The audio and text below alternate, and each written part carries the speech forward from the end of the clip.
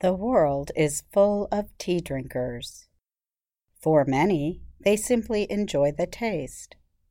But new research suggests tea might help those who drink it live longer than those who do not. Tea is known to contain helpful substances known to reduce inflammation. Past studies in China and Japan, where green tea is popular, have suggested several health benefits. Now scientists say black tea may show similar benefits. Scientists from the United States National Cancer Institute carried out the study. They examined years of data gathered about the tea drinking behavior of almost 500,000 adults in Britain for as many as 14 years. Black tea is the most common kind of tea in Britain. The researchers adjusted for risks that individuals may have related to health, living conditions, diet and lifestyle choices, as well as age, race, and gender. The study found that high tea intake, 2 or more cups a day, was linked to a moderate benefit, a 9 to 13% lower risk of death from any cause than non-tea drinkers.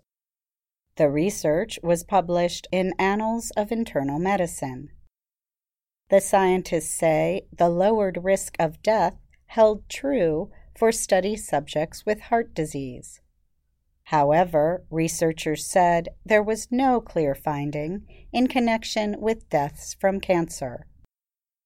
Researchers were not sure why, but it is possible there were too few confirmed cancer deaths to measure, said Maki Inoue Choi, who led the study.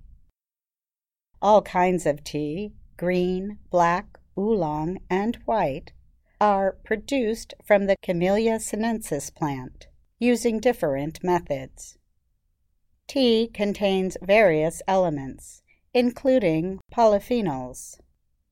Experts at the U.S. National Institutes of Health say polyphenols are thought to be responsible for the health benefits that have traditionally been linked to tea, especially green tea.